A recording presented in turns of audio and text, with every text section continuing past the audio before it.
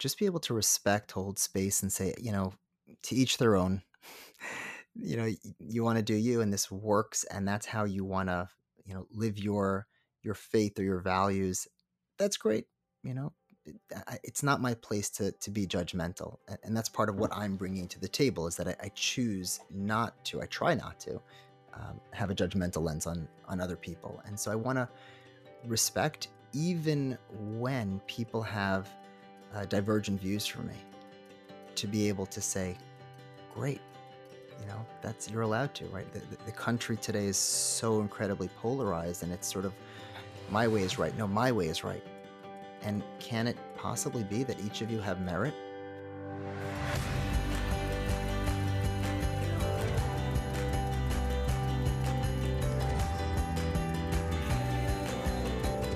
Welcome to episode 31 of People Are the Answer. I truly believe that people are the only answer to the world's many problems. I'm Jeffrey M. Zucker, a serial entrepreneur, here to learn how innovators are creating outsized, transformational social impact. Today's episode features Rabbi Dr. Ari Sittner, a rabbi, PhD, certified couples therapist, professor, and kidney donor who currently serves as the Director of Leadership and Community Development at Yeshiva University. Rabbi Sittner is not only an innovator and impact on the world, but he's also someone that has been tremendously impactful in my personal life. I've known him for many years. He officiated my dad's funeral and my wedding. He's been there for me in tough times and happy ones. This is a very personal episode for me that features some vulnerable moments. I don't consider myself religious, but I am Jewish, and Judaism has served an important role in my life as my relationship with it has evolved. Despite not being very religious, it is nice that I'm able to have a wonderful relationship with an Orthodox rabbi who happens to be very warm, welcoming, and open minded. We could have a whole show on this topic, but I think those basics give important context. Rabbi Sittner and I discuss his career and educational journey, the Gottman method of counseling, what it's like to donate a kidney, visiting sites of national tragedies to help with the grieving process, and much more. Here is Rabbi Dr. Ari Sittner on People Are the Answer. Rabbi Sittner, thank you so much for joining me on People Are the Answer. My pleasure. So happy to be here with you. It's like we were saying before, it's been too long since we've had the chance to communicate face to face. So I'm glad that the podcast can make that happen. It's true. And we all talk about how much the world has changed during COVID, but really even, before the idea, like there's certain people that come into your life and you just can connect in the deepest way, and suddenly there could be years apart. But when you get back together, it's like you haven't Yeah. missed a beat. And that's how I feel just being able to reconnect with you. Yeah, likewise. I mean, certainly my favorite kind of people, and I've been fortunate to have a fair number of those types of relationships. And yeah, I feel the same way. So thanks again for agreeing to participate. My pleasure, my honor. And I'll explain a little in the intro as well, but just for some more context for the audience, I've known you since I was very young when you first came to Charleston, and we'll dig into that history in a bit. And, you were there for me when my dad passed away and officiated his funeral and married my wife and me. And, I've obviously been a big part of my life and there in important moments. So, for me, it's an honor to kind of share you as a human with the audience. No, thank you. That really means a lot to me. And the feeling is mutual, right? Obviously, again, as I said, time has lost all meaning. And I feel like we were just together last at some happy occasion, like as if it were yesterday. And we have traversed a lot together, right? Happy moments, sad moments. And that's really where there's like the deepest of connections with people, where you just hold on to each other through all those ups and downs. And that's kind of what the story of our relationship has always been. Yeah, exactly. And it's powerful, absolutely. So we'll dig into some of the history a little bit more later. But if you could just start off by telling us who you are, where you're based, and what your current role is. Sure. So my official title is Rabbi Dr. Ari Sittner, right? So I'm kind of juggling different hats, and currently my focus is working as a couples therapist, and I'm a Gottman certified couples therapist, which means I use a really scientific approach to helping couples and it's a tremendous passion of mine. I also am a faculty member, professor of social work at Yeshiva University's Wurzweiler School of Social Work, and I'm based in the New York, New Jersey area. Wonderful. And in life in general, if you could say what motivates you. That is a big question. What It motivates is. me? There have been a lot of influences in my life that, as we'll talk about, I'm sure will come up, that people that even if they just cross your radar for a short while, but they plant a seed and something just takes root, and at some point years later in life you just feel this this pulling at your soul of, I am here for a purpose. I have something more to accomplish. And one of the things that I'm always wrestling with, and I'm sure my wife would be the first to attest to it, is my relationship with time, because there's X number of hours in the day and there's always so much to do. And I look at impact, I look at people in the world, I look at those that are hurting, and how can I take a few minutes of my day, an hour of my day, and allocate that towards enriching somebody else's life. And having been the beneficiary myself of other people who've invested in me, who've helped me in difficult times, it compels me even more to be there for somebody else and say, what's my capacity to help them? And it drives me. It's like this pressure that I feel on a daily basis, because there's no end to the amount of people who have tears to be wiped, who could use a hug or a little bit of a boost. And that's always been a part of me from my childhood, to sort of be an optimistic, positive person, but at the same time bringing others close, trying to connect just on a very, very deeply, profoundly human level. And so for me, every day it's sort of like this ticking clock, this opportunity to try to make an impact and help other people. Beautifully said. And I feel similarly. And um, I'm curious, how your background sort of got you where you were. Where did you grow up and what was it like there?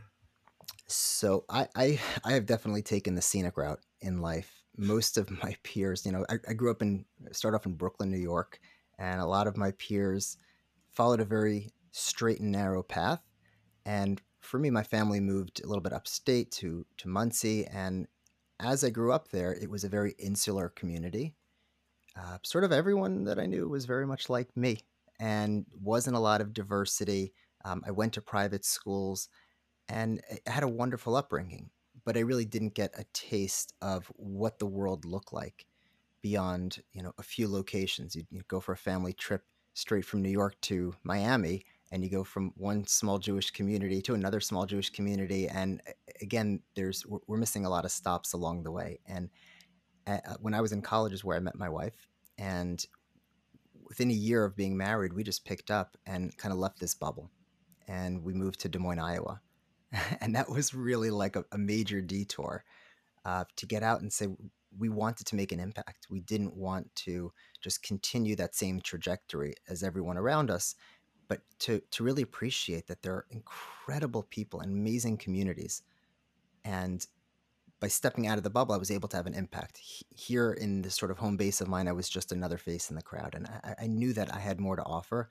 And when I was able to, and I was all of 22 years old, when we 21 when we moved to Iowa. I got married young, moved to Iowa, and next thing I knew, I was this quote unquote leader. And what did I know about leadership? I was barely old enough to legally buy alcohol, and yet I was looked upon as a leader.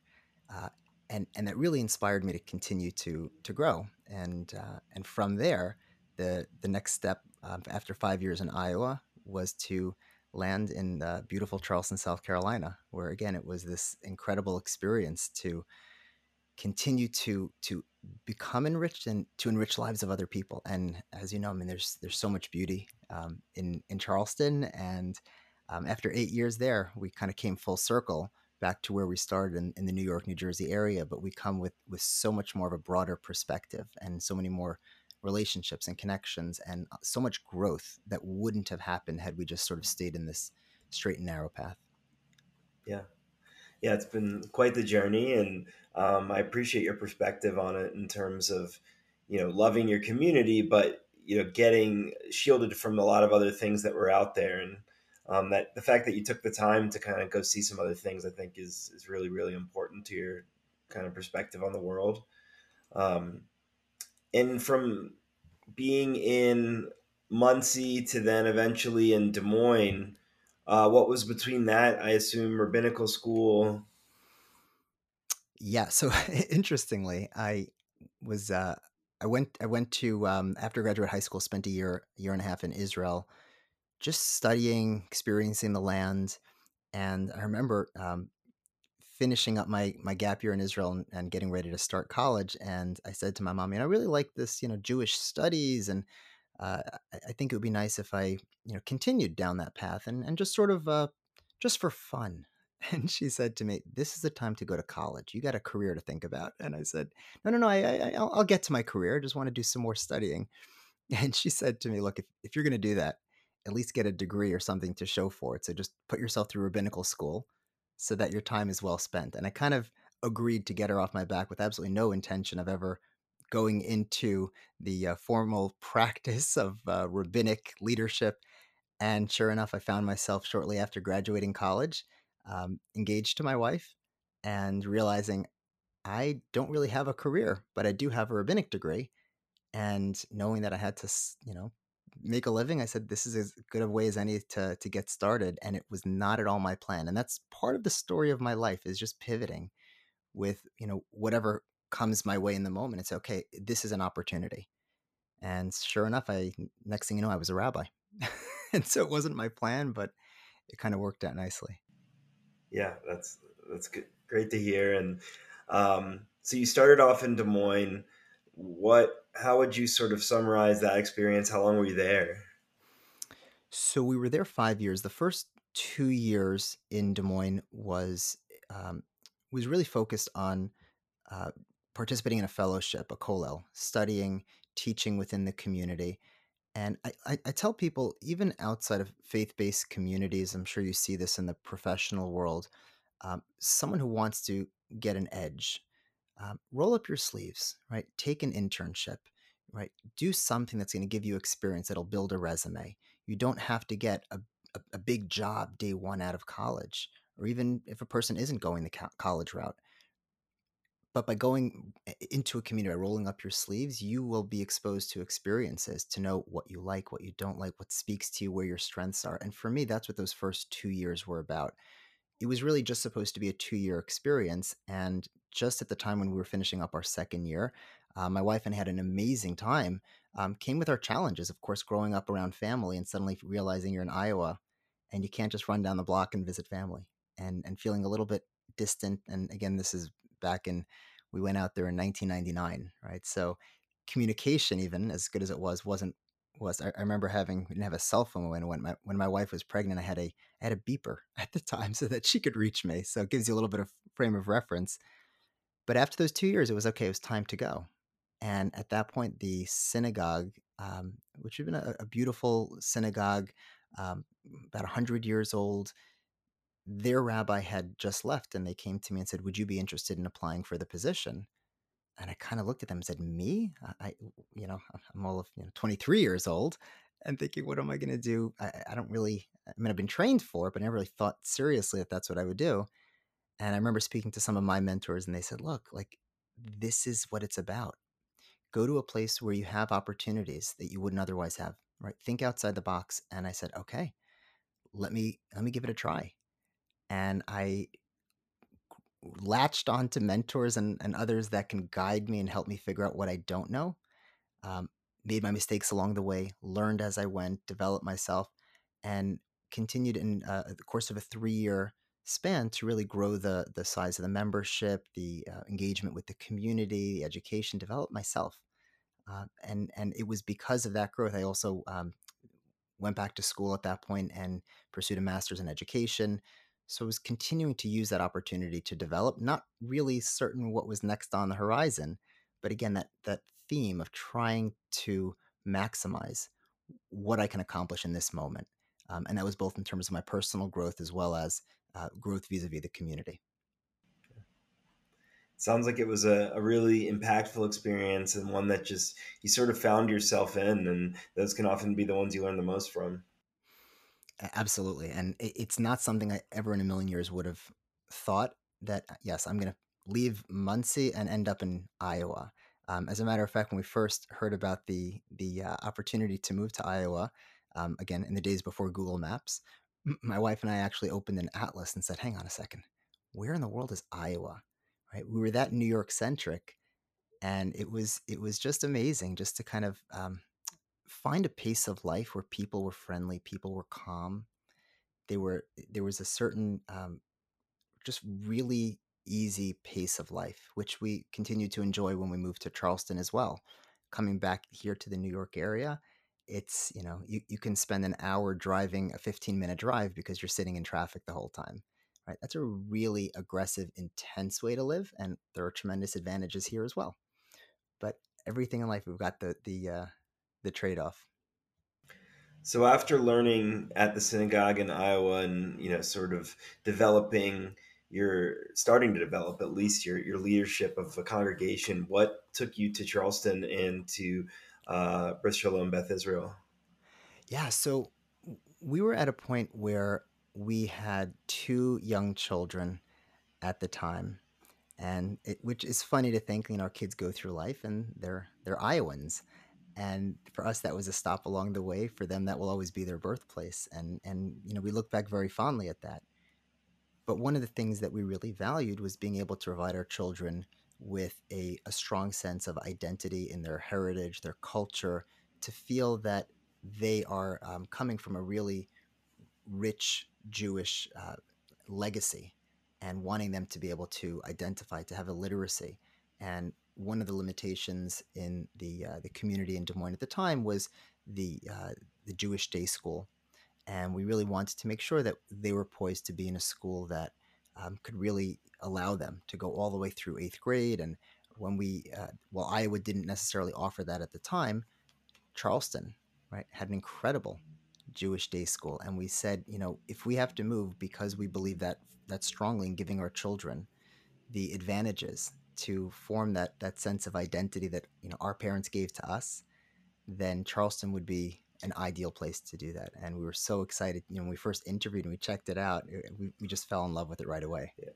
Well, I'm obviously very glad that you made it there, and I'll note, that I went to that grade school, Addlestone Hebrew Academy, for preschool through fifth grade. It was a great experience, and even, I think we obviously it was an Orthodox style school, but we had people of all types of Judaism within our classes, and we even had some non-Jewish people as well. And I think that regardless of people's level of religiosity, if you will, like I think that it's really important to learn everything and learn about the heritage. Like I was having a conversation with a friend the other day that he didn't go to Jewish day school, but still so he doesn't know as much, but he very much relates to his Judaism. And I was just saying, I mean, I feel very versed from my time at Addlestone.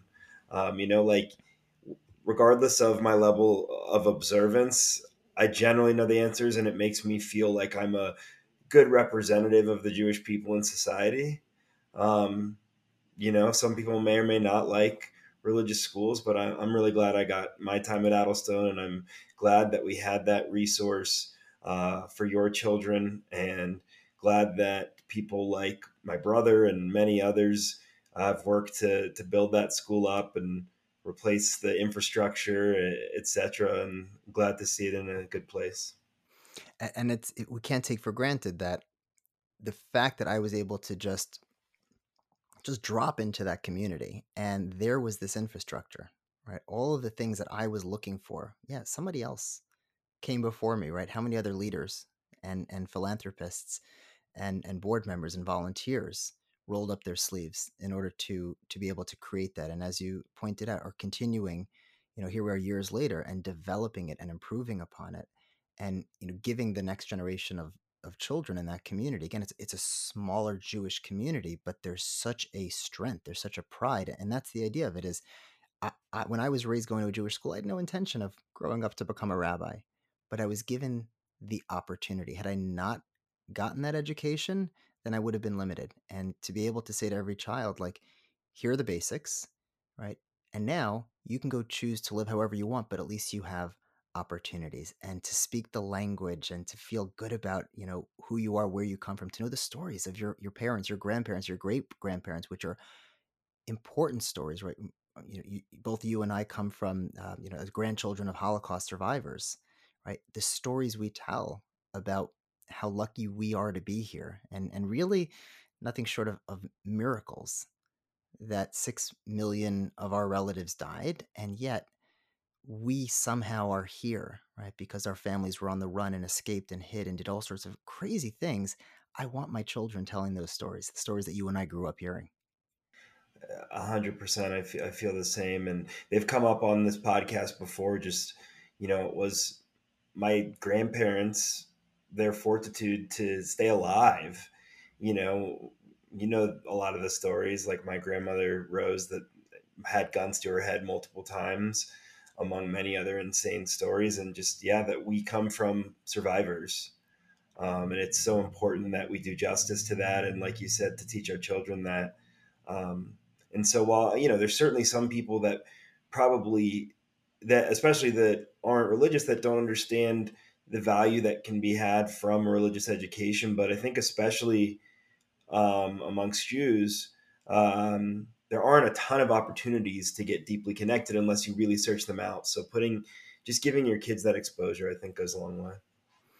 Absolutely. And one of the many things that I love about you, about your family, about the legacy that the Zucker family really shines into the world is kind of bridging that gap between the old world and the new world, to be able to take the history of, yeah, where we come from. We are survivors, we are fighters, and that's something that we can't take for granted, because thinking of the sacrifice that others have made so that I can be here, how do I take that and merge that with the lives of my children, who are just as happy sitting and playing Call of Duty half the day?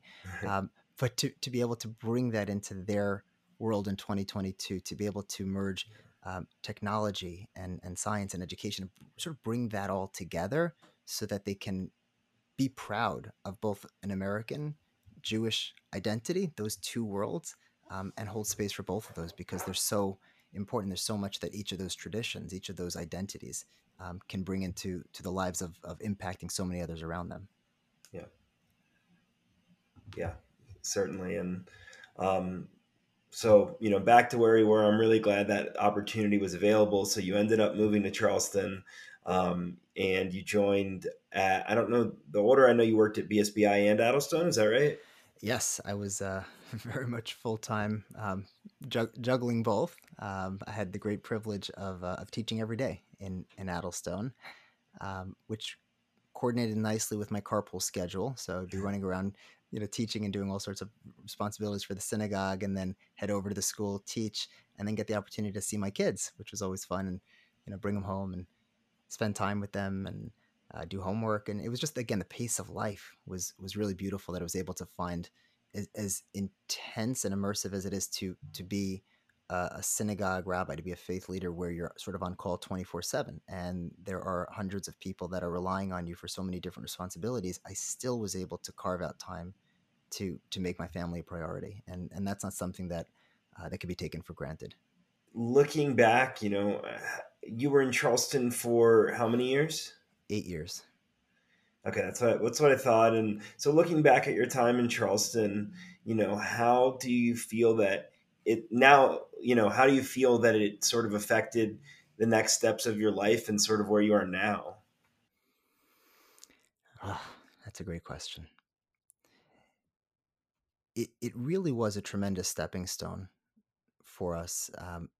Interestingly, when fast forwarding for a moment here, but, after Charleston, I worked in Yeshiva University, where I was helping young rabbinic students on their own trajectories and their development, amongst many other responsibilities. And one of the things that I would say to them was, roll up your sleeves, go to a smaller community, and grow with the community. Let them help you grow. And that was my experience in Charleston, is that this beautiful established community, they helped me grow. And so when I say to a young student, hey, maybe you would go to a place like Charleston, they look at it as coming from the enriched community of New York, where, there's so much Jewish infrastructure, they look at that as a step down.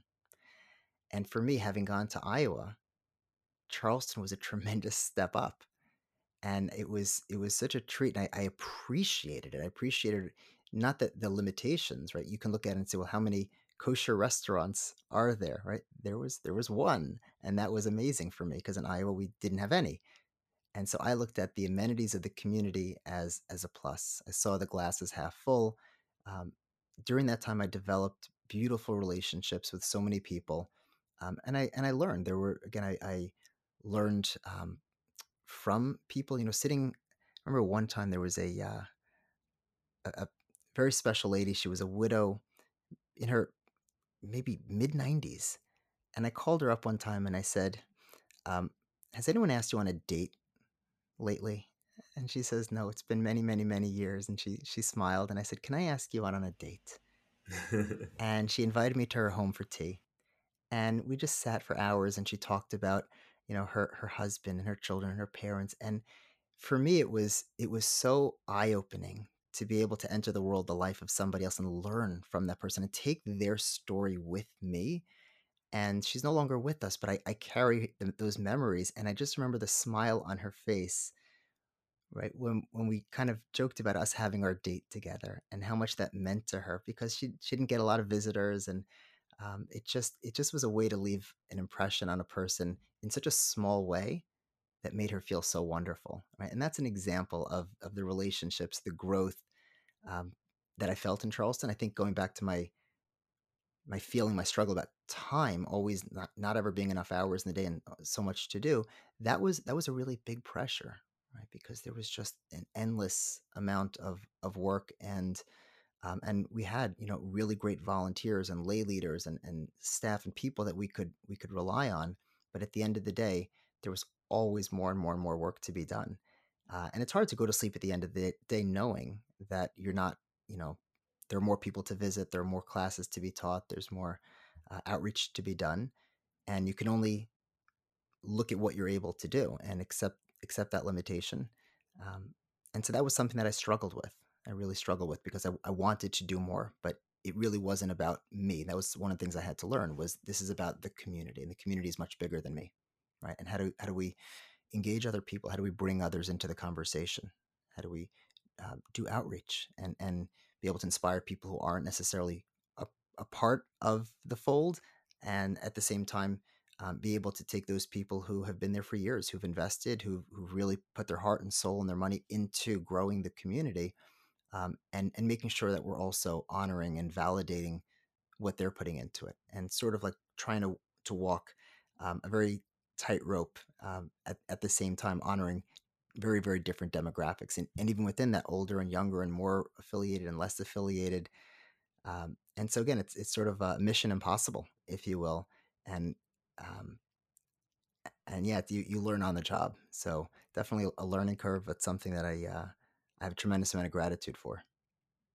Yeah, it's incredible. I mean, I'm certainly glad you were there, and then was very sad when you left, but understood. And so, what ended up taking you back up north? So we were at the point where sort of what brought us to Charleston initially was in search of a community that would offer our children what they needed.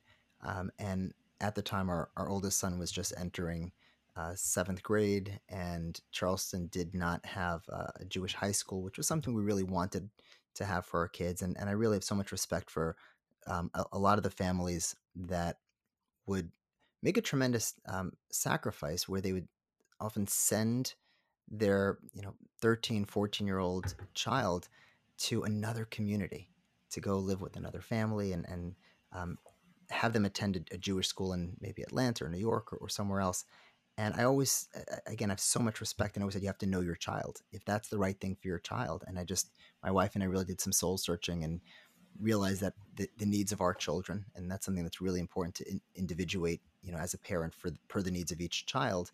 And we said, it's really going to be best for our children to live at home. And if, again, we have to relocate to give them those educational opportunities, and that's something that we would be prepared to do. And so we kind of then closed that Charleston chapter and moved to New Jersey, which was the next step in our roundabout journey. Got it. Well, that is certainly understandable, and I can really appreciate that you didn't just send them off without really considering who they are as individuals. I think that that's really important. Right. And even having landed here, I think in this next chapter of my story, where we're in this incredibly enriched Jewish community. So coming from a beautiful community that had one kosher restaurant to now within a mile of my house, I have probably about 30, right, which is Wow. unbelievable. And from kosher sushi to Chinese to kosher pizza and fine dining, and it's incredible. Um, of course, I find myself as a Jew just sitting and talking about food here, but let me take the Oh, of conversation back course. to other things. Hey, Um, food puts things in perspective for everyone. Everyone gets food. yes, yes, and but that's something again in terms of the sacrifice in Charleston, which we didn't feel that it was a sacrifice Right. because we were just so immersed in our lives in the community. But you couldn't just run out and say, "Oh, I'm just going to go grab some sushi," because there wasn't a kosher sushi restaurant. And interestingly, my incredible wife Hannah learned sort of by just doing. She made her own sushi and her own pizzas, and became a real foodie just by again having to grow by necessity. And we really had some really great culinary experiences just around our own dining room table, and we were excited to always share that with other people, and would constantly be inviting guests and just having a wonderful time um, with other people. But even when we moved here and we have all these great uh, amenities and experiences and enriched Jewish opportunities, it's still so easy to miss the mark on that individuation, right? Of how you need to focus on the different needs of each child. Because, whereas in Charleston, there was one school, there was no option of saying, okay, should I explore this Jewish school versus that Jewish school?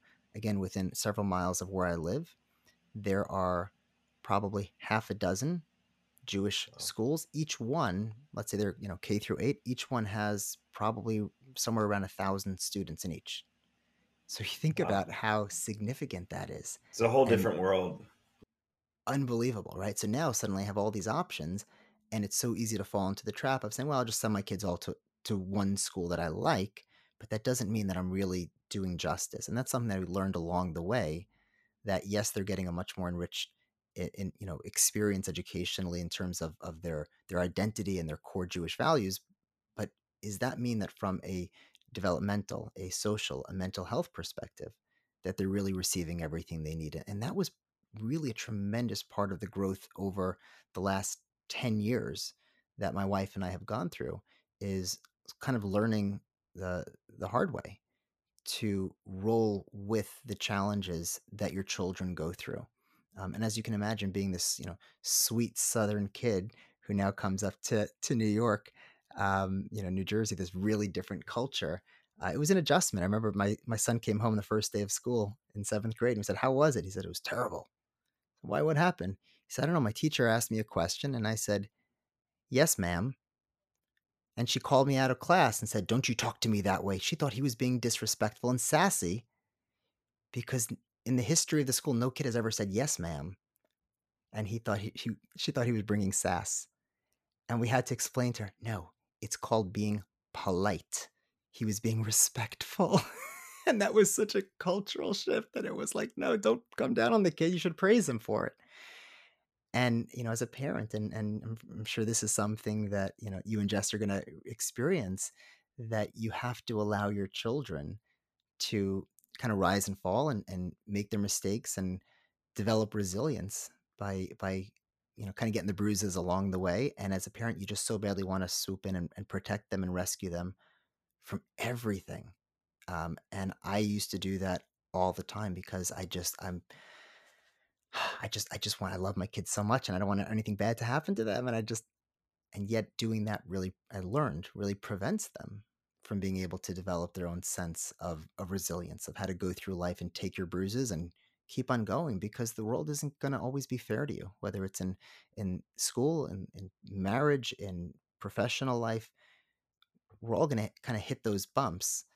And resilience is just something that today I think is fading more and more. And I think it's so critical from a mental health development perspective that children be given the opportunity to be supported through their challenges, not to be protected from them. And there's like a really fine line between those two. Yeah, it's really, it means a lot to hear these perspectives from you, and especially as a parent of a 2-year-old. I'm excited for the many things we'll learn along the way. Certainly will be bumps, and being sweet innocent 2-year-old that doesn't go out in the world alone that much. It's scary to think of how much the world is going to directly affect him and things that I can't be a part of. But I know that's just part of life. He's got to learn. Right. Right. And I think that, another lesson that I learned along the way, and again, I would try to extract from the those that I encountered throughout my travels to extract something of value that I can take with me. Like I would, you know, um, be at a traditional Shabbat meal with somebody else, and it could have been a family who's really marginally affiliated with the Jewish community, and I would watch how they interacted with their children, and while I was saying rituals and prayers and blessings on Friday night to my children, they didn't know how to say all those Hebrew words, so all they would do is they would hug their children, and they would tell them, like, whisper in their ears little secrets of things I love about you. And I was No. like, man, forget all these Hebrew words. Let me tell my kids something that they will take with them. And I started incorporating both, where I would kind of do the traditions, but also learned from someone else, like, hey, that's a beautiful thing. Let me just, and still to this day, 20 plus years of doing it, I every Friday night will whisper a secret into the ears of my children about something I'm proud of or something that I love about them. That's amazing to hear. And you are obviously very open-minded and um, sort of absorb the things that you see in the world. In my experience, not every Orthodox rabbi is like that. What how do you feel about sort of certain communities being more closed-minded, or certain leaders, and kind of the diverse society that we're living in today, and how those things go together, or That's what a, they need to do? yeah, yeah, that's a great question. So I'll answer it this way. On the one hand, I think it's really important to be able to just be able to respect, hold space, and say, to each their own. You want to do you, and this works, and that's how you want to, live your faith or your values. That's great. You know, it's not my place to be judgmental, and that's part of what I'm bringing to the table is that I choose not to. I try not to have a judgmental lens on other people, and so I want to respect even when people have divergent views from me, to be able to say, great, that's, you're allowed to, right? The country today is so incredibly polarized, and it's sort of my way is right. No, my way is right. And can it possibly be that each of you have merit and there's value to what both sides are saying? Yeah. And so I think as a society, we've lost some of that human aspect of being able to just appreciate that these are people, right? They have thoughts, they have feelings, they have traumas, they have histories, they have stories. And if this is how they want to live their life, whether it's a social issue, a political issue, a religious issue, okay, great, do Right. you? That's fine. And I really want to just promote that idea within, you know, my family, within the students that I teach. When I train social work students, you can imagine that some of them are coming to the table with very specific views about what they deem right and wrong in society. And to really be an effective social worker, you have to have a very open mind. And so I'm constantly challenging them to think about, are you guiding your clients based on your own values? Are you trying to brainwash them and get them to live like you? Or can you respect that this is not your life to guide? This is their life. And to really support the self-determination, the autonomy of other people to live their best life as they see fit. And at the same time, I think that we can look at the other side, and recognize that it's unfortunate when people are closed-minded, right? So on the one hand, yes, there's benefit to saying, hey, you have your values and this works for you, but on the other hand, right, it's sometimes hurtful. It feels standoffish. It feels closed minded when, I don't have a dog in the fight. I'm not looking for a fight. I want to be kind and loving and open to everyone. And yet someone else comes across as, my way is right. And again, that could be politically, socially, religiously. And it could be in all different walks of life. I get that people are passionate. They're passionate about their politics or their religious views. And again, for me, that's okay that you're passionate. And if their closed mindedness is how they choose to demonstrate that, well, then I just may take a step back and say that's great, more power to you, but it's not for me. Yeah. And should they choose to open their heart, to open their homes, to open their arms and say, hey, we'd love for you to, get a taste of who we are, then beautiful. Invite me in, right? Allow me to be a part of that. And I would welcome the opportunity to kind of cross that bridge and get to know the lives of other people. Because as I said, I'm happy to learn from everyone. I'm happy to extract what I can. And I think It, closed mindedness just puts up too many walls.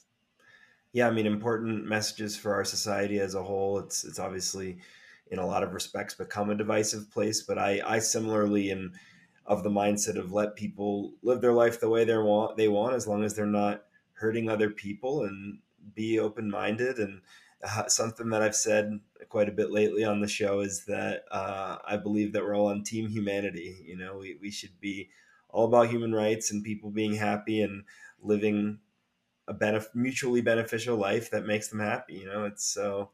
I really appreciate your perspective on that. Right. Thank you. And one of the other inherent challenges in having that beautiful open way of thinking that you and I share is that we also want to be warriors and advocates for for opportunities to improve the world around us. And so to simply say let everybody do what they want to do is really great, but it also will create a system where people are falling through the cracks, where there are Right. injustices, and there are Right. too many people or vulnerable populations that do need advocacy and support. And so, on the one hand, I want to be able to say, hey, this is your community. It's not my place to come in and tell you what you should or shouldn't do or how to change. On the other hand, if there are certain vulnerabilities and I can help be a part of a solution, right? Yeah. How could we be collaborative? In other words, it's a respectful thing. It's not paternalistic. I'm not coming in and telling you what to do, but I want to work hand in hand to figure out without stepping on toes how can we together try to solve a problem and make things better for the community or for the world around us. Yeah, it's a very important point that I'm glad you added. Not just living how they'll live, but also taking care of the people around you in need in the community, and ensuring everyone has the opportunity to do that. That's one thing about our society today is that, I've been torn on in terms of politically, like libertarian views versus liberal views, etc. But the bottom line to me is I think our society can probably afford to help everyone survive in some capacity, to where there aren't people waking up every day having to focus on survival, and instead can focus on things that could enrich the lives of their own lives and others' lives. So it's hopefully more and more will begin supporting people. Absolutely. And I love your idea of sort of thinking of it as a humanitarian cause, which is, it is all about people. Yeah, exactly. People are the answer. Um, so throughout your career, it seems like you've been getting degrees and going back to school in addition to teaching. So could you just kind of sum up your experience through schooling, and how important school was to you? Yeah. So I would say on sort of two levels. Number one, the the education that I received, I'm very fortunate. Education is such a key component to being able to have have the capacity to do what you do and do it well, right? And it doesn't mean that every person is cut out for formal education to go through college and to go through graduate school. For some, that's perfect. For others, there are different ways to learn. But having the confidence that comes along with picking up skills as you grow, as well as the credentials are going to help you kind of build the resume that you need. So for me, it was stepping stones. It was my bachelor's degree in psychology. When I graduated, I'm like, what am I going to do with a bachelor's in psychology? You can't really do anything.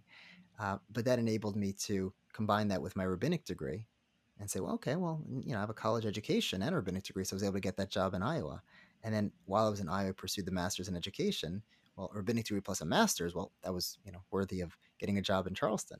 And then, with that, to be able to continue to develop a resume that enabled me to transition to the New Jersey area where I was able to work for Yeshiva University.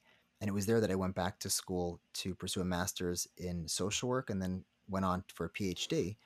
And both of those experiences enabled me to, again, continue to develop my skills, continue to develop um, my credentials. Uh, and I think at a certain point, it's like, okay, like stop going to school and just continue to get out there and do what you want to do. And I feel very blessed because I'm so passionate about the work that I'm doing, about the education that I received. And I always encourage people, like, you don't have to get every single degree and credential and certification out there. Just start off, use it, put it to work, grow, and then over time, you can always take that next stepping stone. And that at least is what worked for me. Um, and having gone through that and being able to, I never in a million years would have thought that I would be a doctor or PhD of anything. Of course, my Jewish mother was very happy to say my son the doctor. She waited a lot of years for that, but it was something I never thought that I had the ability to. It was sort of like I'm not smart enough, and just really like a lot of imposter syndrome. Like I can't do that, right? And at each stage, just kept putting one foot in front of the other, one foot in front of the other, and eventually found myself, advancing through the program. And even though I was doubting myself, and when I completed it, I was like, wow, I can't believe I actually was able to do this. And then, started becoming an adjunct professor. And so first I was a student in those same classrooms. And before long, I was actually teaching other students and then became full-time faculty. So uh, those are all opportunities that I would not have been able to achieve if not for the gift of the education that I was Yeah. able to pick up along the way. Yeah, it sounds like you put it to unique use. I feel like, not everybody uses like the stepping stone way like that. Some people are in a rush, and it sounds like it worked well for you.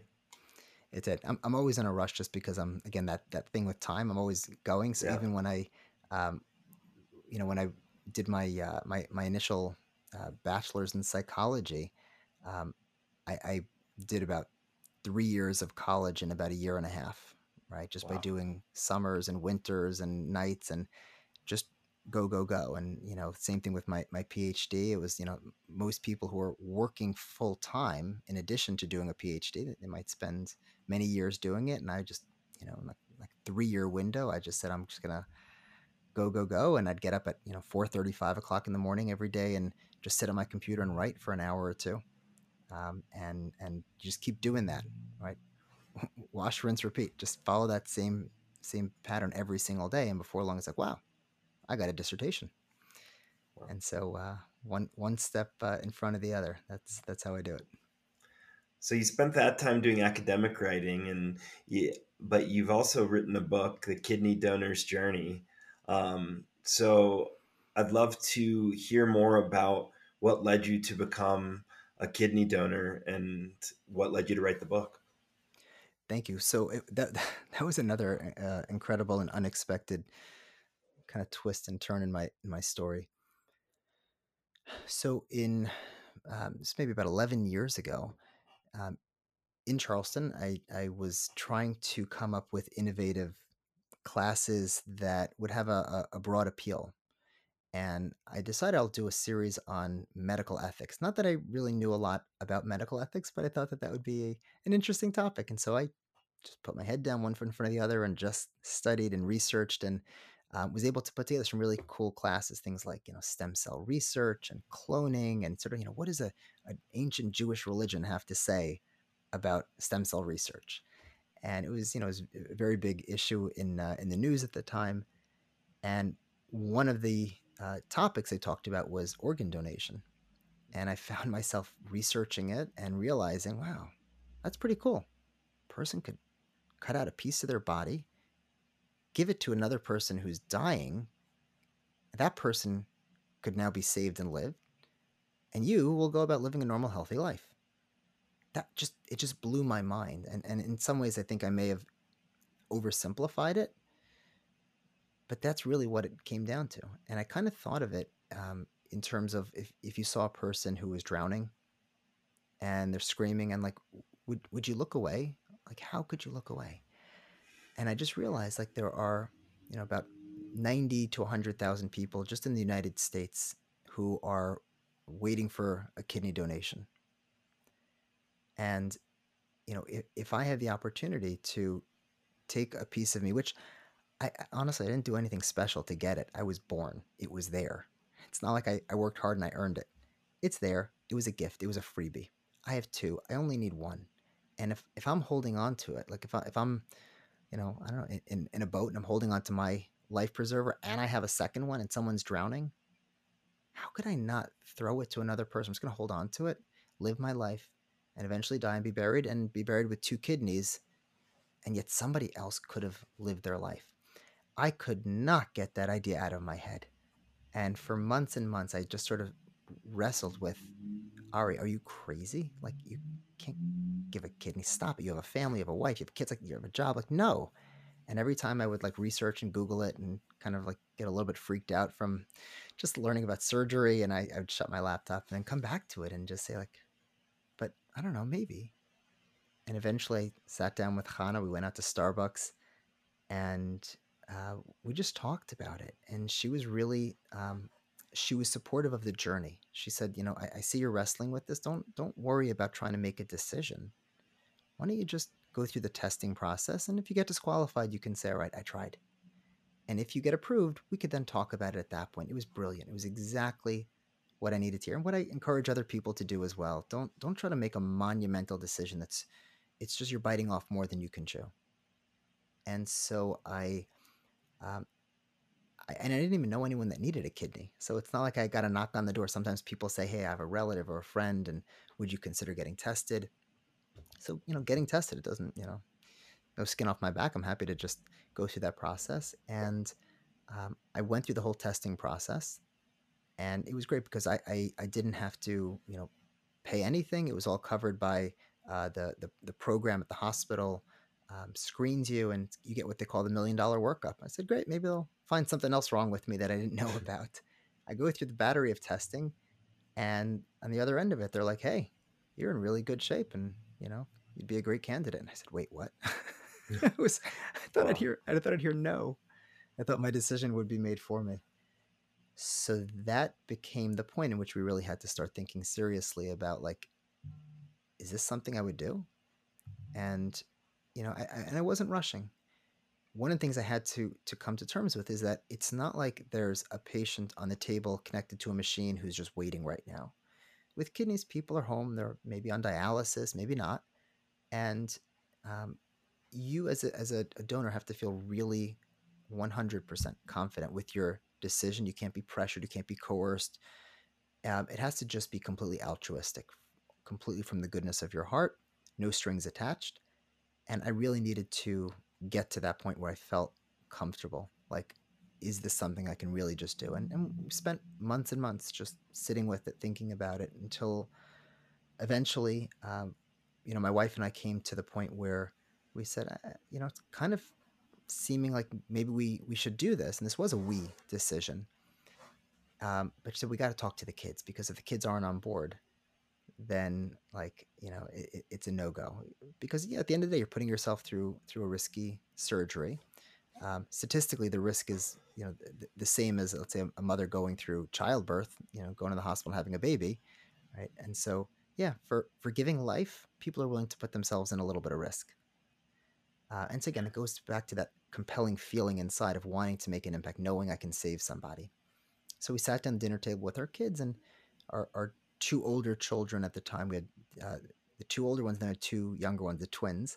Um, and we just started a conversation about, like, it's amazing how God gives us these bodies and we can save people. And, thinking about maybe doing that. And my kids got really nervous, and they were like, wait, no, don't do this. This sounds really scary. And then my older child asked me, like, if you gave your kidney, who would you give it to? It's a really good question. He was thinking. And I said, well, I spoke to the hospital. There was hospitals paired up with in New York that said that they had a woman from Israel who was a single mother with 3 children. I didn't know anything about her, but I just knew that she was a single mom. She's got 3 kids. She herself lost her mother to the same kidney disease when she was only Mm. 14 years old. And so she knows what it's like to be a kid and losing a mom. And here she is a single mother. And, I share that with my kids. So I don't really know anything about her. And my son said something so profound, and I'll never forget it. He said to me, you know, if if you don't give your kidney to this woman, right, that means she could die. Of course, we don't want anything to ever happen to you either, because surgery is dangerous. But if anything happened to you, at least we have mommy to take care of us, who loves us, and she'll raise us, and we'll be in good hands. But for her, if she dies, her children are going to be orphans. And for that reason, you should give her your kidney. And I was blown away by that. Wow. I was so touched, and it was like the it was like the missing piece that we needed to hear, and to just know again, there we are in Charleston, raising our children in Addlestone Hebrew Academy, getting strong Jewish values and being compassionate. And here you have a child saying, I don't want to, but I'd be willing to lose my father if it meant being able to prevent another child from becoming an orphan, right? And that's such a complicated and mature feeling to access. And from that point on, we just moved full steam ahead with the process. Wow. And they asked me when I went up to New York for the surgery. They said, "Do you want to meet her?" Ronit was her name, and I was like, "Yeah, I'd love to."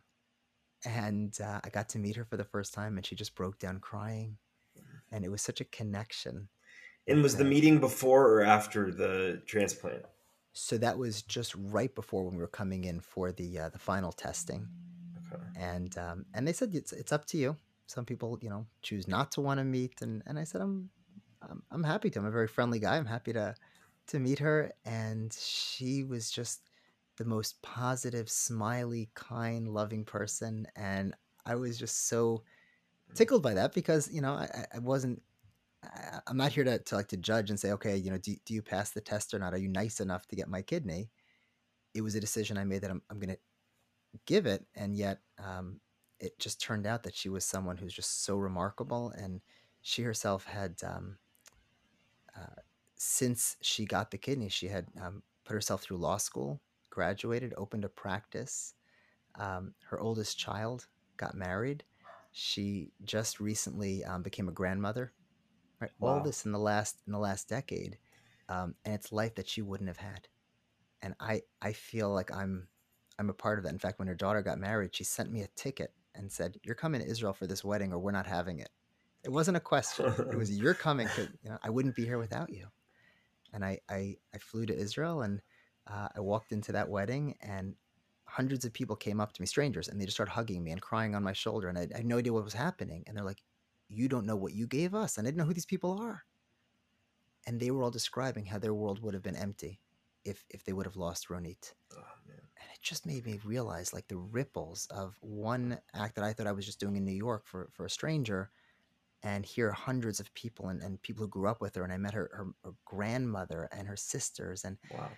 and they called me up during the wedding to say one of the prayers, and the entire room stood up and started clapping. And I was so embarrassed, and it was beautiful.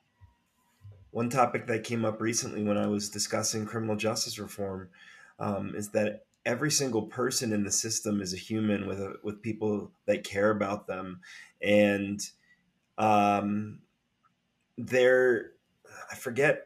I feel bad at the moment. I'm just blanking on which guest I was talking to, but or maybe it was not even on the show.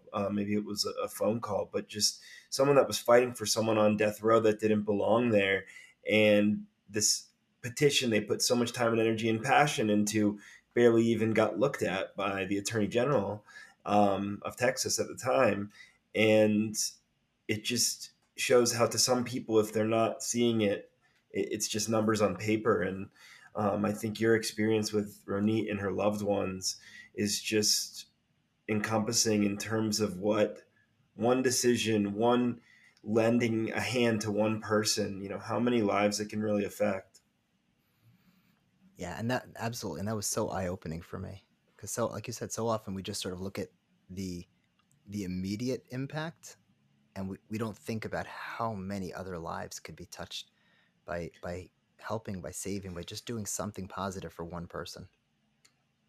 I mean, it's such a selfless decision that you made, and um, I think it's incredible. And I mean, it was a wonder that it ended up being Ronit and her family. But um, and then, at what point did you decide I'm going to write a book about this experience? So I was actually very private about this because it felt kind of personal. Obviously, when you're I was still a rabbi of a congregation at the time, so it's hard to keep a secret like that. In a small town, so everyone knew and everyone found out, and I had 100 like Jewish mothers in the community who were all worried about me and telling me that they thought I was nuts, and everyone was being supportive and kind, and um, but I didn't want to like talk about it because I kind of felt like it was bragging, like I'm tooting my own horn. Yeah. And, a year went by, 2 years went by. And I just remember having this feeling, like, again, just picturing the drowning person and wanting to do more. It's like, okay, Ari, you gave your kidney. Stop. There's nothing else you can do. You can't give your other one. You need to keep it. So, but the person is still drowning. There's more people. There's more people. And that was when I felt compelled to say, what can I do that might be able to save the lives of other people? And so I decided to take my story and to kind of get over myself in terms of wanting to stay private about it and realize that if you could save one more life, right, it's worth, putting it out there.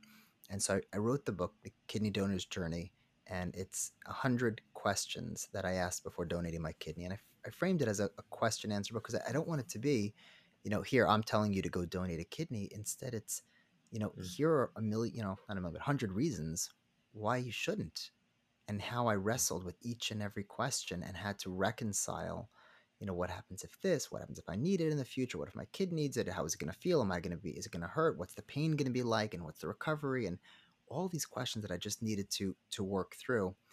And um, it was really amazing that when um, I published the book, I would start getting letters and emails from total strangers I who was going would to ask just about that. say, yeah, oh my gosh, I just want to let you know, I just donated to my sister, to my cousin, to my neighbor, and I wasn't going to do it. And your book just gave me the confidence I needed to feel like somebody else was with me. And I did it. And I just wanted to say thank you. And they'd send me pictures of like, here's me and my recipient in the recovery room Wow. together holding hands and thank you. And I was just so moved by that because that was the whole point. I don't need to sell a million copies.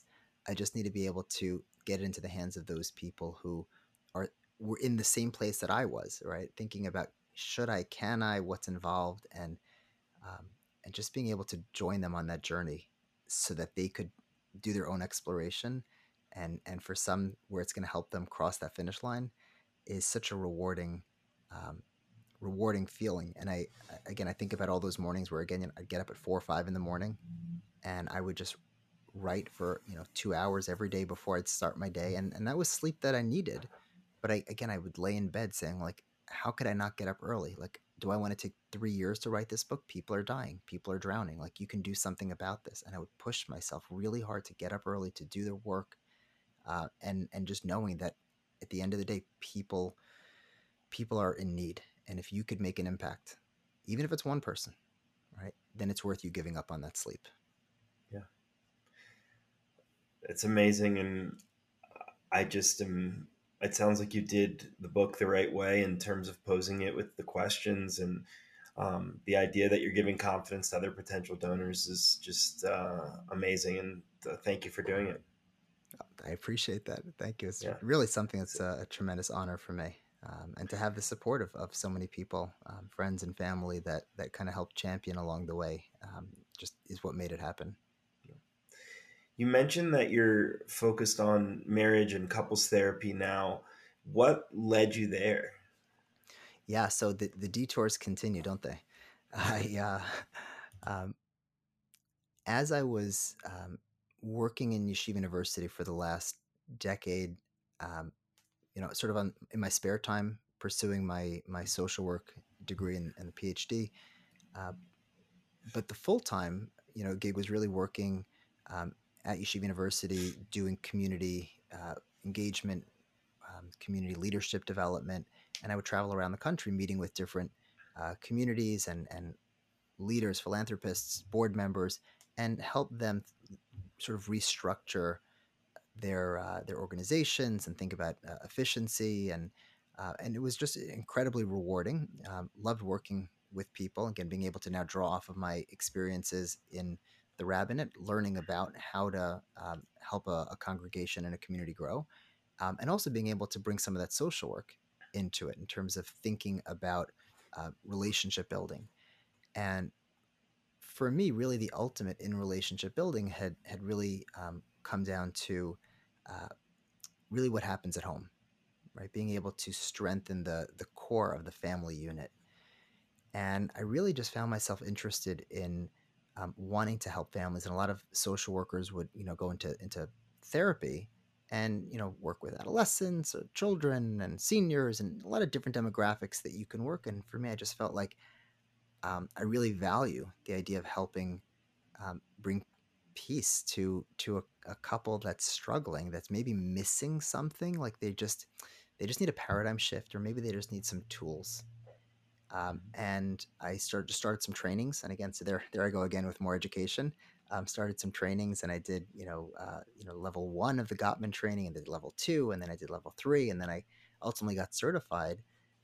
And there are only a couple hundred people in the world who have that level of certification, and I may be the only one who's a rabbi as well.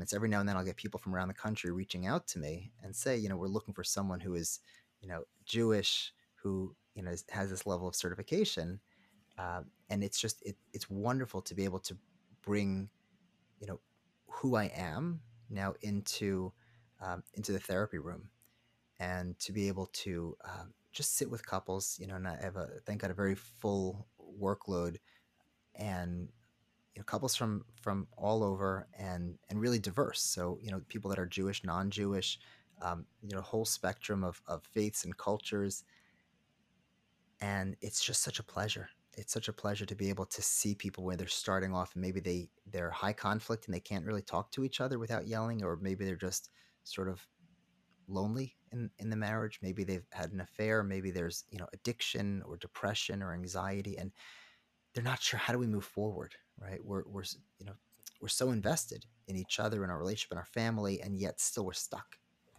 And you work with them, and over the arc of that work, you suddenly start to see a shift. And on the other end of it, there's this incredible new relationship that's born. And to be a part of that is something that is so special, and it does draw off of some of the rabbinic work that I would do also, in terms of like sitting with people in their vulnerable moments. And I felt like that was a strength that I had, a passion of mine, and now I'm able to do I it in can a really attest to it. Yeah. yeah, yeah. And so that's something that um, I've grown from the work that I'm doing, the education, but also the couples that I work with. It enriches my life, and I feel blessed to be able to help people every day, improve their relationships. Yeah. I'm certainly glad you're in that role, certainly helping a lot of couples. You mentioned earlier the Gottman method is a scientific based method. Is it too much to kind of give us a summary of it, or is Oh gosh, that happy to. doable?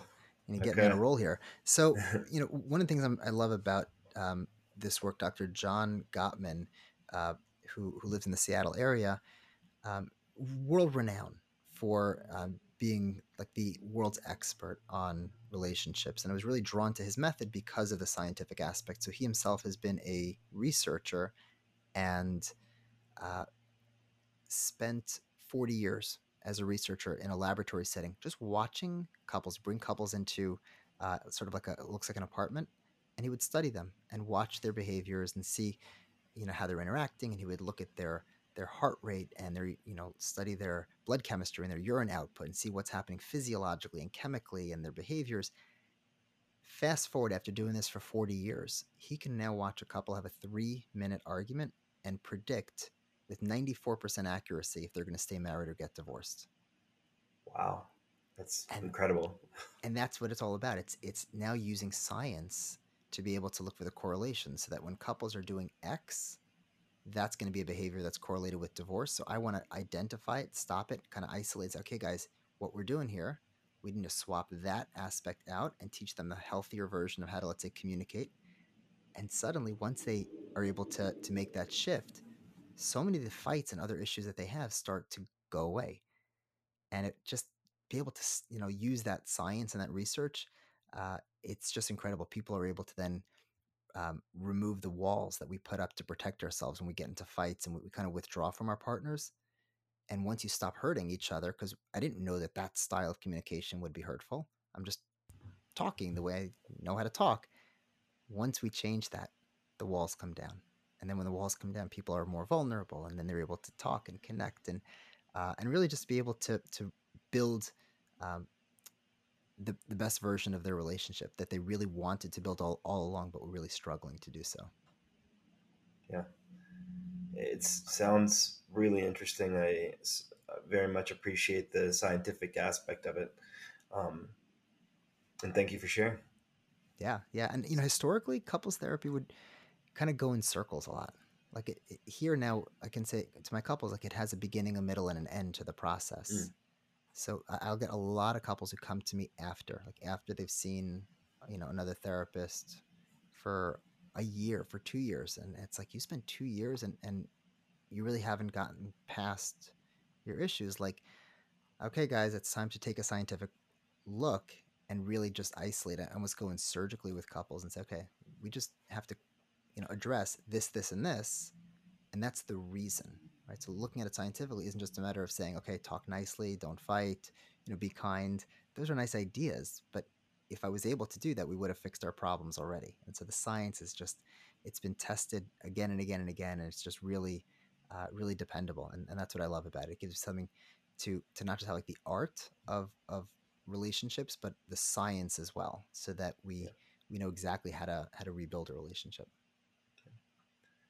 We spoke some earlier about sort of the divide in our society in general, but more specifically, I wanted to ask you about the rise we've seen in anti-Semitism over the last few years, um, both in the U.S. as well as Europe and otherwise.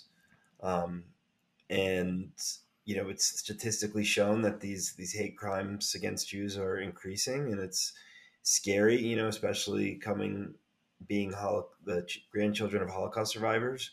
Um, my son's school, within the last couple of weeks, a Jewish school had two bomb threats that they had to cancel school Wow. over, um, just for instance.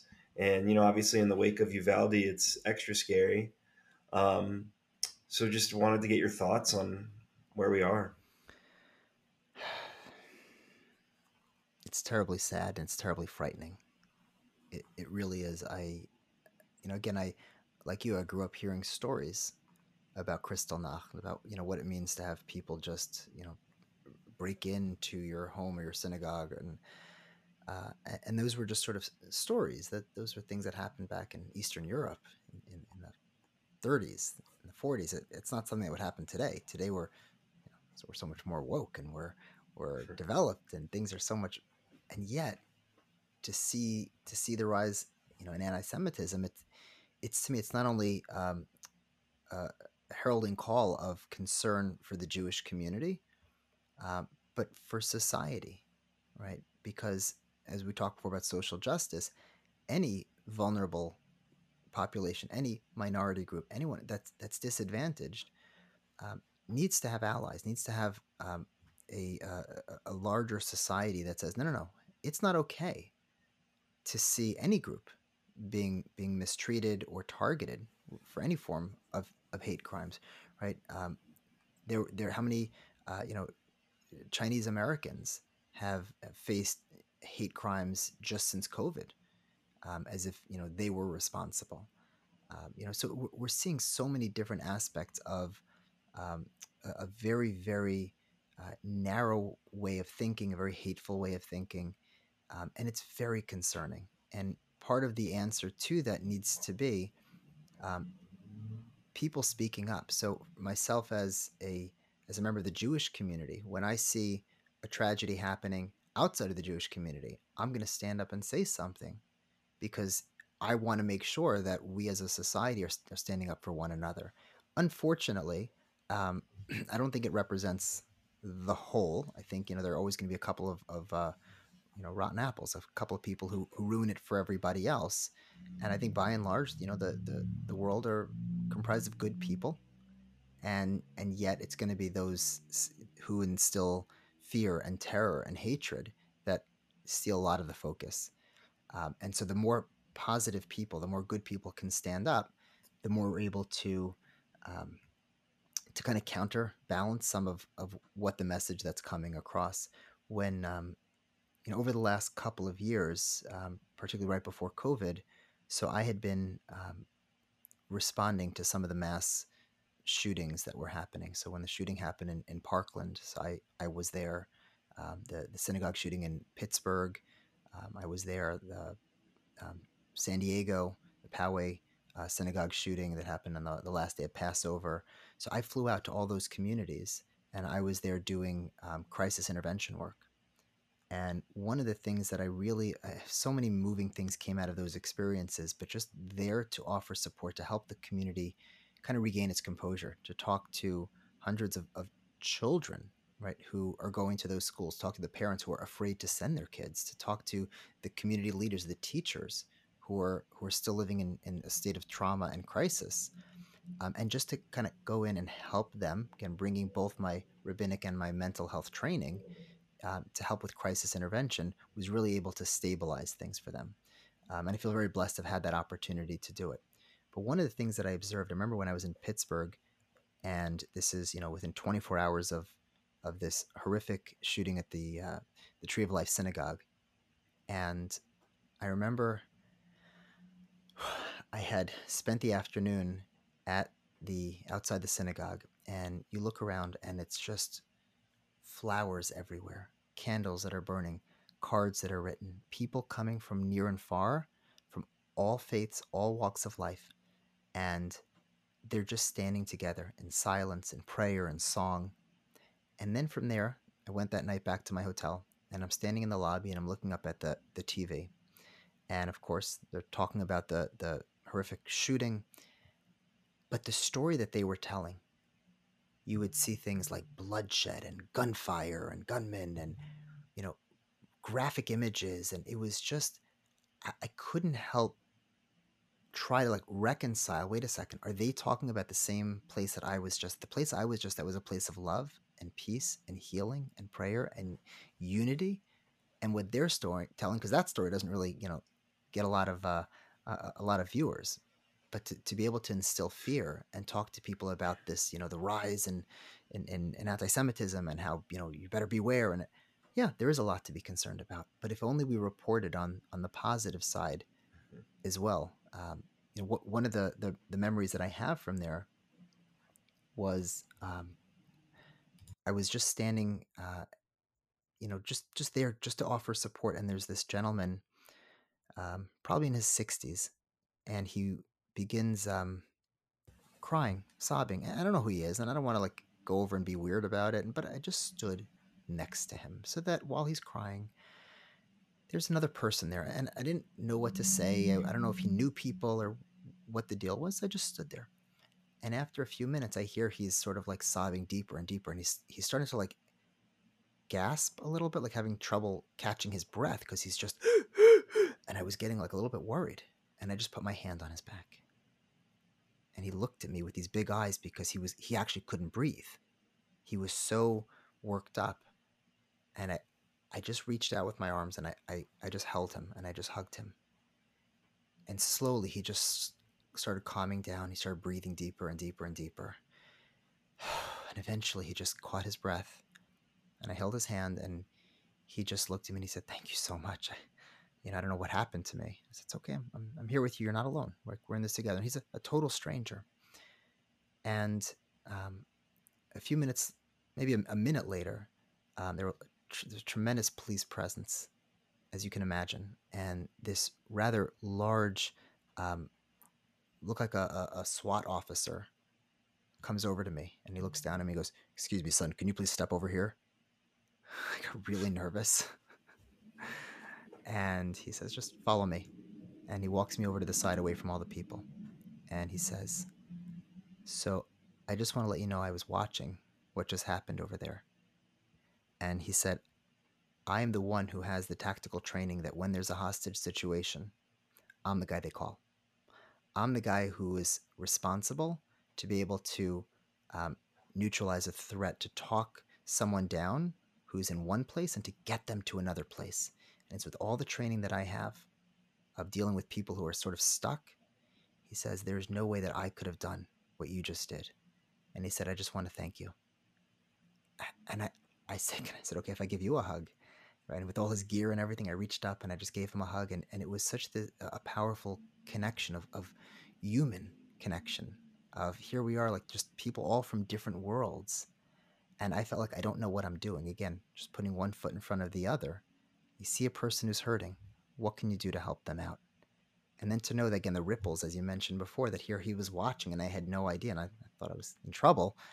And here he was expressing his gratitude, right? So you never know. You just try to do the best you can Yeah. with what is right at the time, and hopefully you can make a positive impact. Yeah. And you made a great point in that, unfortunately, this hate and divisiveness often generates views that the media is looking for, and that's the focus. But there's certainly a lot of good for all the hate in the world, and a lot of good that comes out of a lot of these horrible, horrible incidents. Yeah, yeah, and and that's what I love the work that you're doing, and people are the answer, right? To be able to focus on the positive side of humanity, right? Because there's always the Exactly. news is just full of it, and all the hashtags and whatever's out there. It's just uh, unfortunately it's the negativity that really gets people excited, and that's gonna sell more ads. But it's not as glamorous to focus on the positivity, but that's really what the world needs. Agreed. Um, you mentioned earlier that you became a rabbi pretty young. You moved to Des Moines. Um, when was sort of the first time you remember seeing how much your role would be able to affect change and affect individuals' lives? Mm.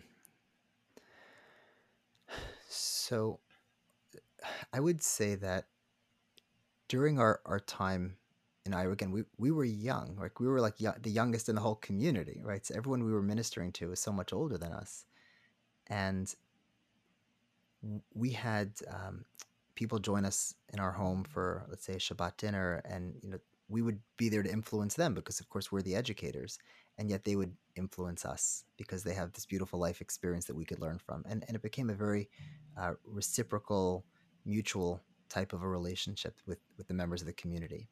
But at such a young age, one of the things that really struck me was the day a young man just graduated high school walks in the door of the synagogue. Uh, his name is John, and he grew up in a small town, in the middle of nowhere, Iowa. And he says, "I'm interested in the Jewish faith." And I said, "That's nice." And he said, "I want to be a Jew." I said, "Okay, that's nice." You talk about a lot of the sacrifices and restrictions, such as not having kosher restaurants. Like, dude, you can go to any restaurant you want and eat. I can't. Do you really want to give that up? And we said, if you're really interested, we'd love to give you a taste of it, and why don't you get to know what it's like and see if it's something that speaks to you. So he took me up on that, and he came every day, not just every week, every day. And he'd come to services and come to classes. And a few months later, there was a young lady who also kind of came with the same story, right? She grew up going to church in Story City, Iowa. And same thing, I'm interested. Okay.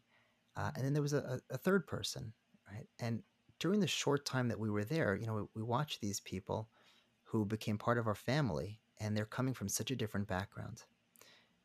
To make a long story short, each of those three people went through their own journey to convert to Judaism.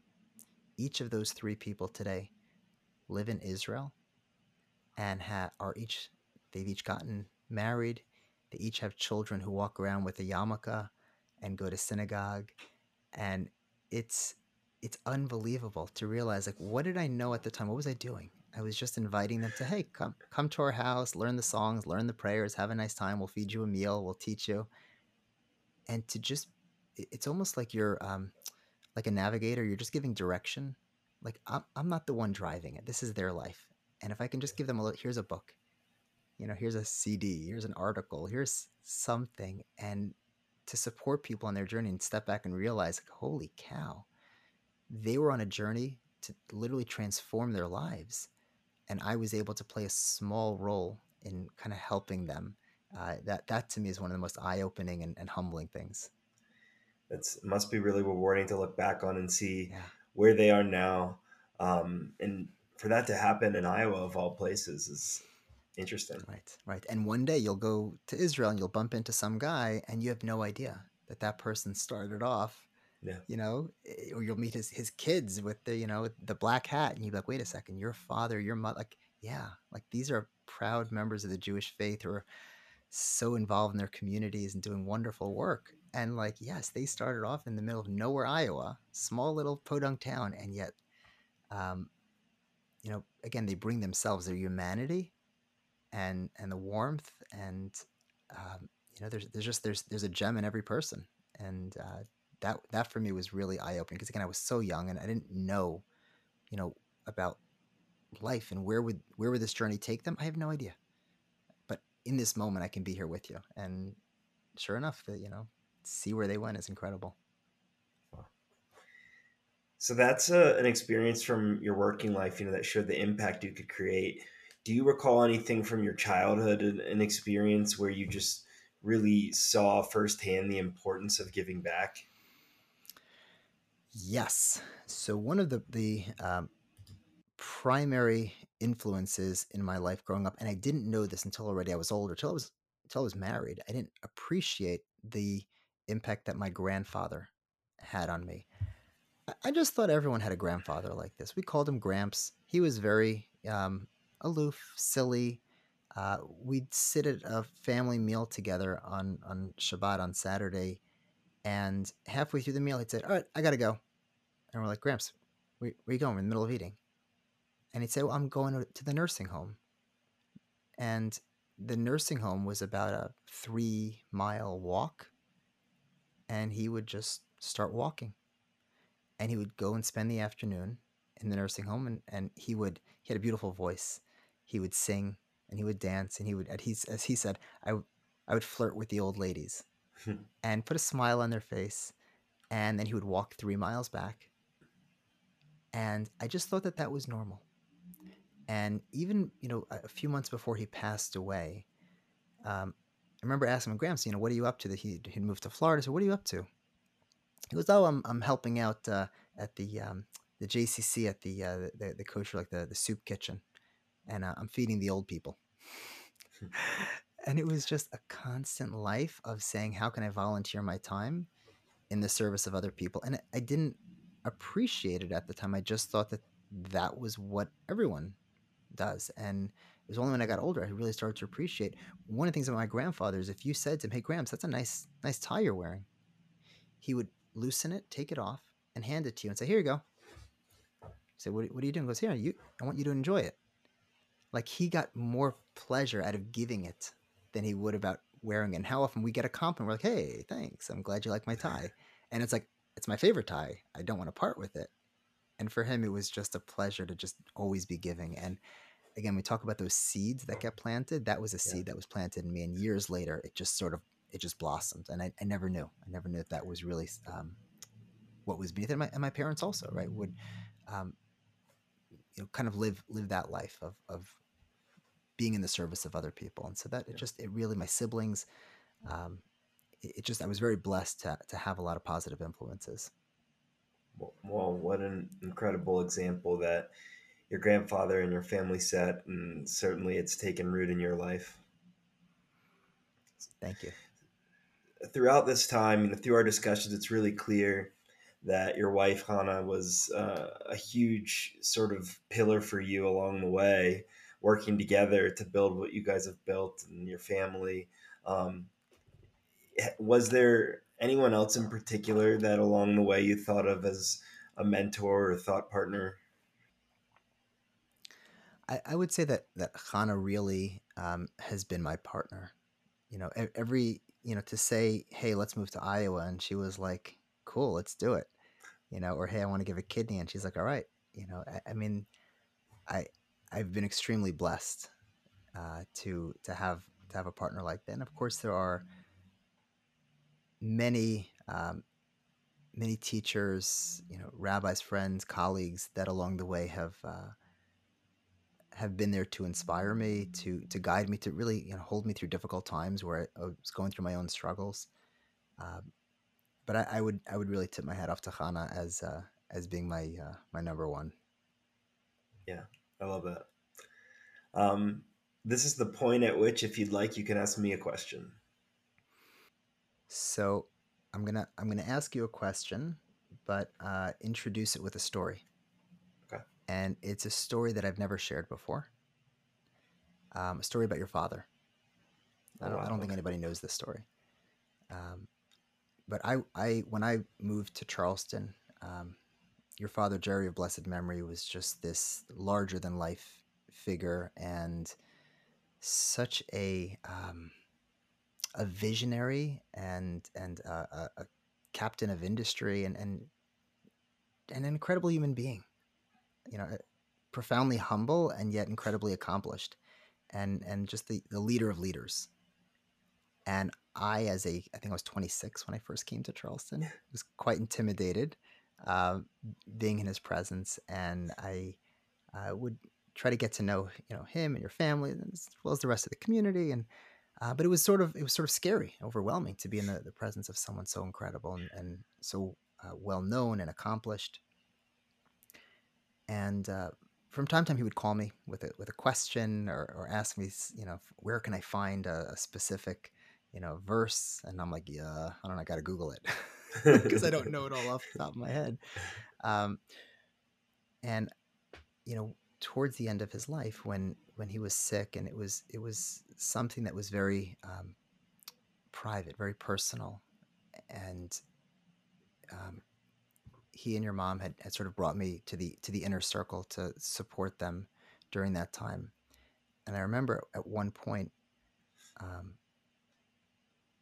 it was really towards the end when your dad was laying in bed, and your mom. I came to visit. Your mom took me upstairs, and we were just sitting on his bed with him, and we were talking about life, talking about having a purpose, about a legacy, about making the world better, trying to reconcile, things that we don't understand, why bad things happen to good people, and making peace with that. And I remember feeling so out of my element because I don't have answers.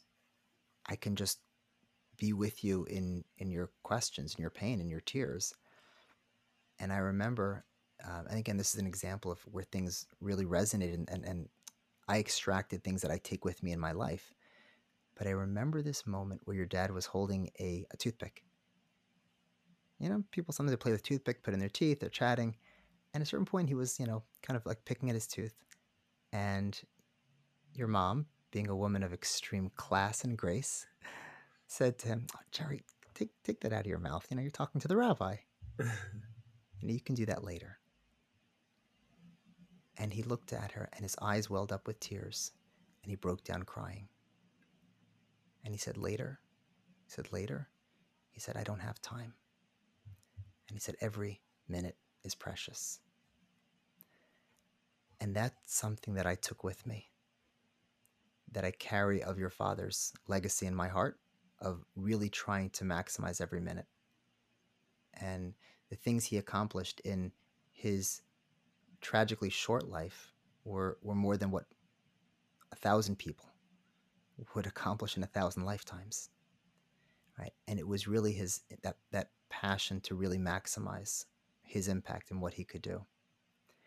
And I think that's part of the legacy. I think that's part of what drives you, and I see that in you. I see that in your siblings. It's something very special in the Zucker family, of really, really not just like, you guys don't just rest on your laurels and say, okay, I've done enough. And so I would like to ask you a little bit about the the the the legacy that you've taken from your father, the inspiration from your mother. In what way does that drive you? In what way does that compel you in the work that you're doing? Yeah.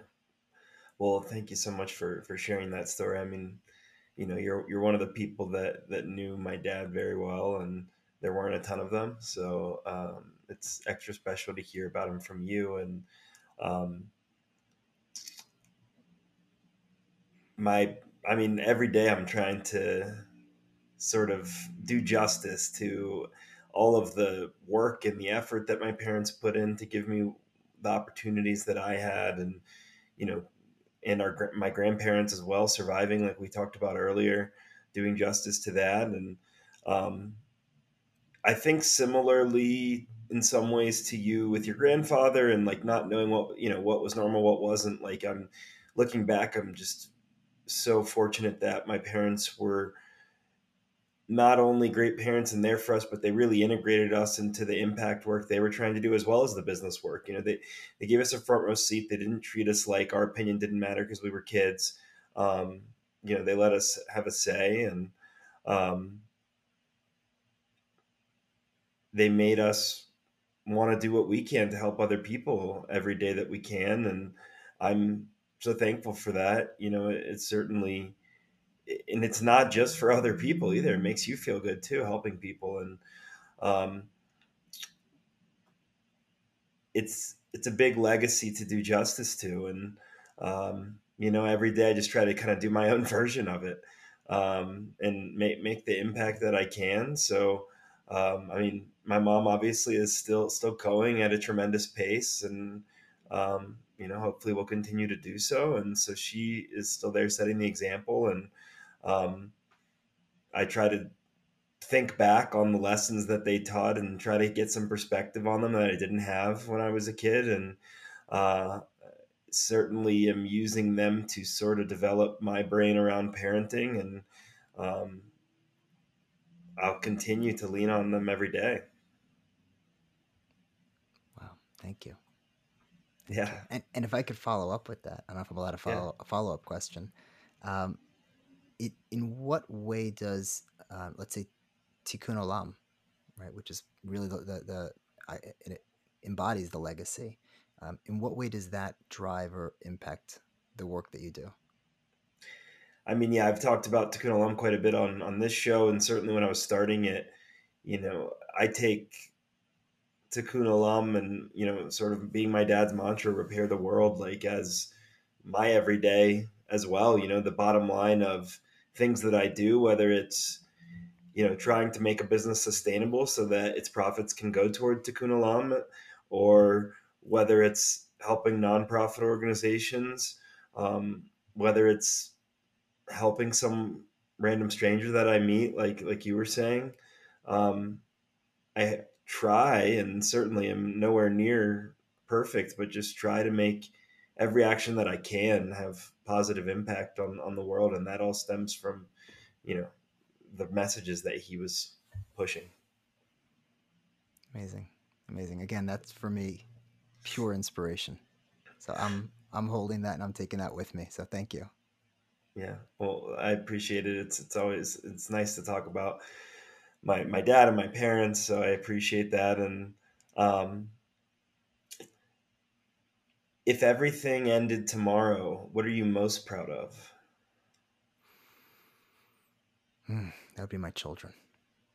Yeah, My children are my inspiration, and I think when the kids are young, it's easy to kind of like it's like you're kind of running like a Disney version of life and just trying to like keep them entertained and keep them busy and playing a lot of defense. And then they start getting older and you realize, oh crud, they're allowed to make their own decisions and they have their own phones and they can drive. And it's like, yikes, that's a really yeah, scary thing. And the only thing you have is your trust in them to know that they're going to hopefully make good decisions and they'll make some bad ones along the way too. That's okay. Um, but to know that they are loved unconditionally so that no matter where they go in life that they can always come back home, right? And that's the product of really investing in the relationship. And kids are going to make mistakes and they'll mess up and they'll pass some tests and fail some tests and get under your skin. But at the end of the day, um, for them to just know how much they're loved is going to be the beacon that always brings them home. And so I look at them and I look at the growth they've helped me achieve, which I'm continuing every day to grow because of them. And I'm grateful. I'm proud of them. I'm in awe in so many ways of the things that each of them, and again all four of them in different ways, uh, that they each accomplish. And so I feel extremely blessed and incredibly grateful. Um, that's awesome, and I'm sure it's going to continue to be exciting and fascinating, and just such an experience to see them grow. And wishing you guys the best on that journey. Thank you. We'll take Yeah. all the good wishes we can get. So my last major question is one that I'm asking every guest. If you could snap your fingers and fix one thing in the world, what would it be, and how do you think that change would reverberate? So it's a tough question because I'm passionate about so many issues. Like, oh, I'd want to change, getting more kidneys to people who need them, and I'd want to help marriages, and um, there's so many causes that I'm passionate about.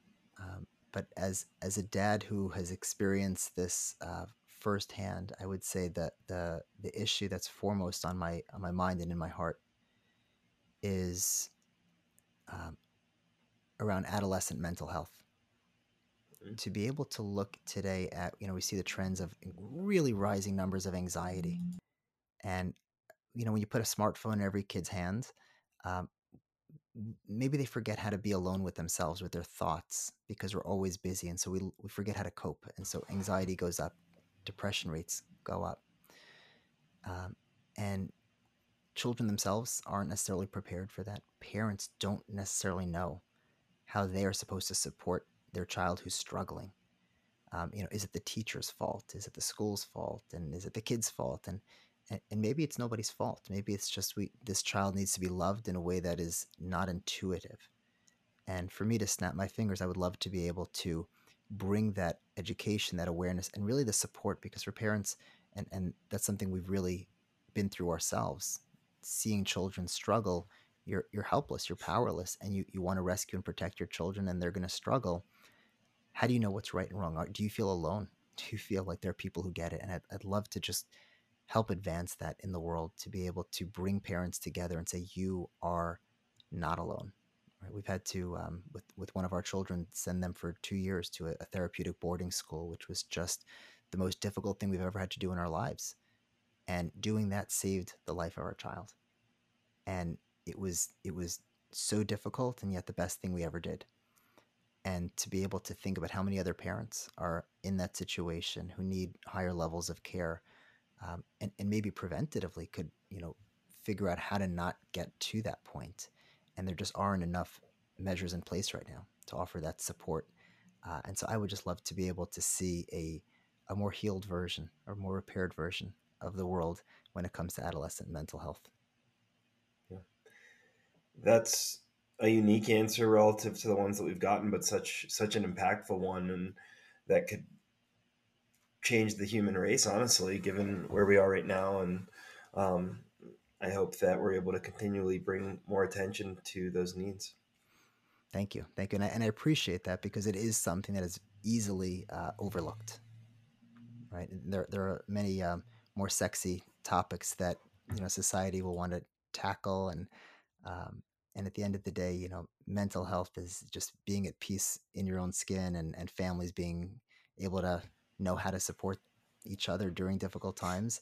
That's where the rubber meets the road. Like, if you can get through all that and survive childhood and adolescence, and then you can get out into the world and make all the impact, right? But we got to figure out how to make sure to support people in getting to that point.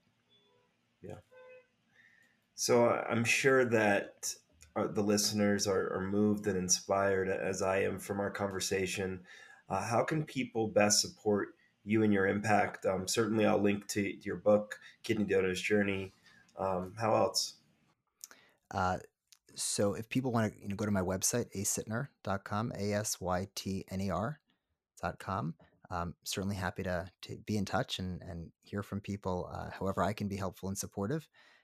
And I have a second book that came out during COVID, that also could be a great resource. It's a relationship workbook, and specifically written. It's called the Ultimate Relationship Workbook for Couples. It's available also on Amazon.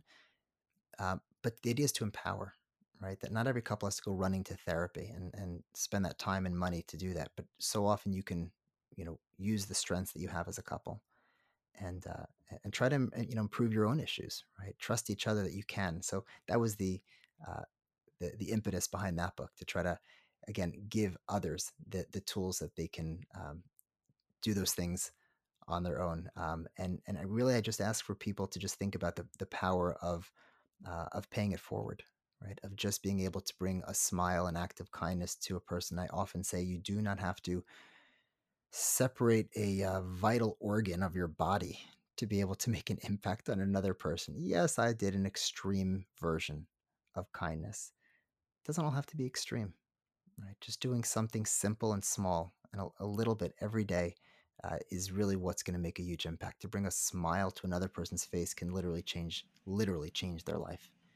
And so I just invite everyone to just join me in that mission of just bringing more kindness and positivity and love to other people. Yeah. Very well said, and thank you so much for your time and for joining me. It's been great catching up and being able to share your wisdom with the listeners. So thank you.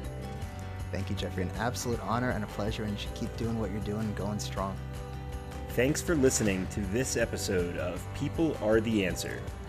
To find out more, go to peoplearetheanswer.com.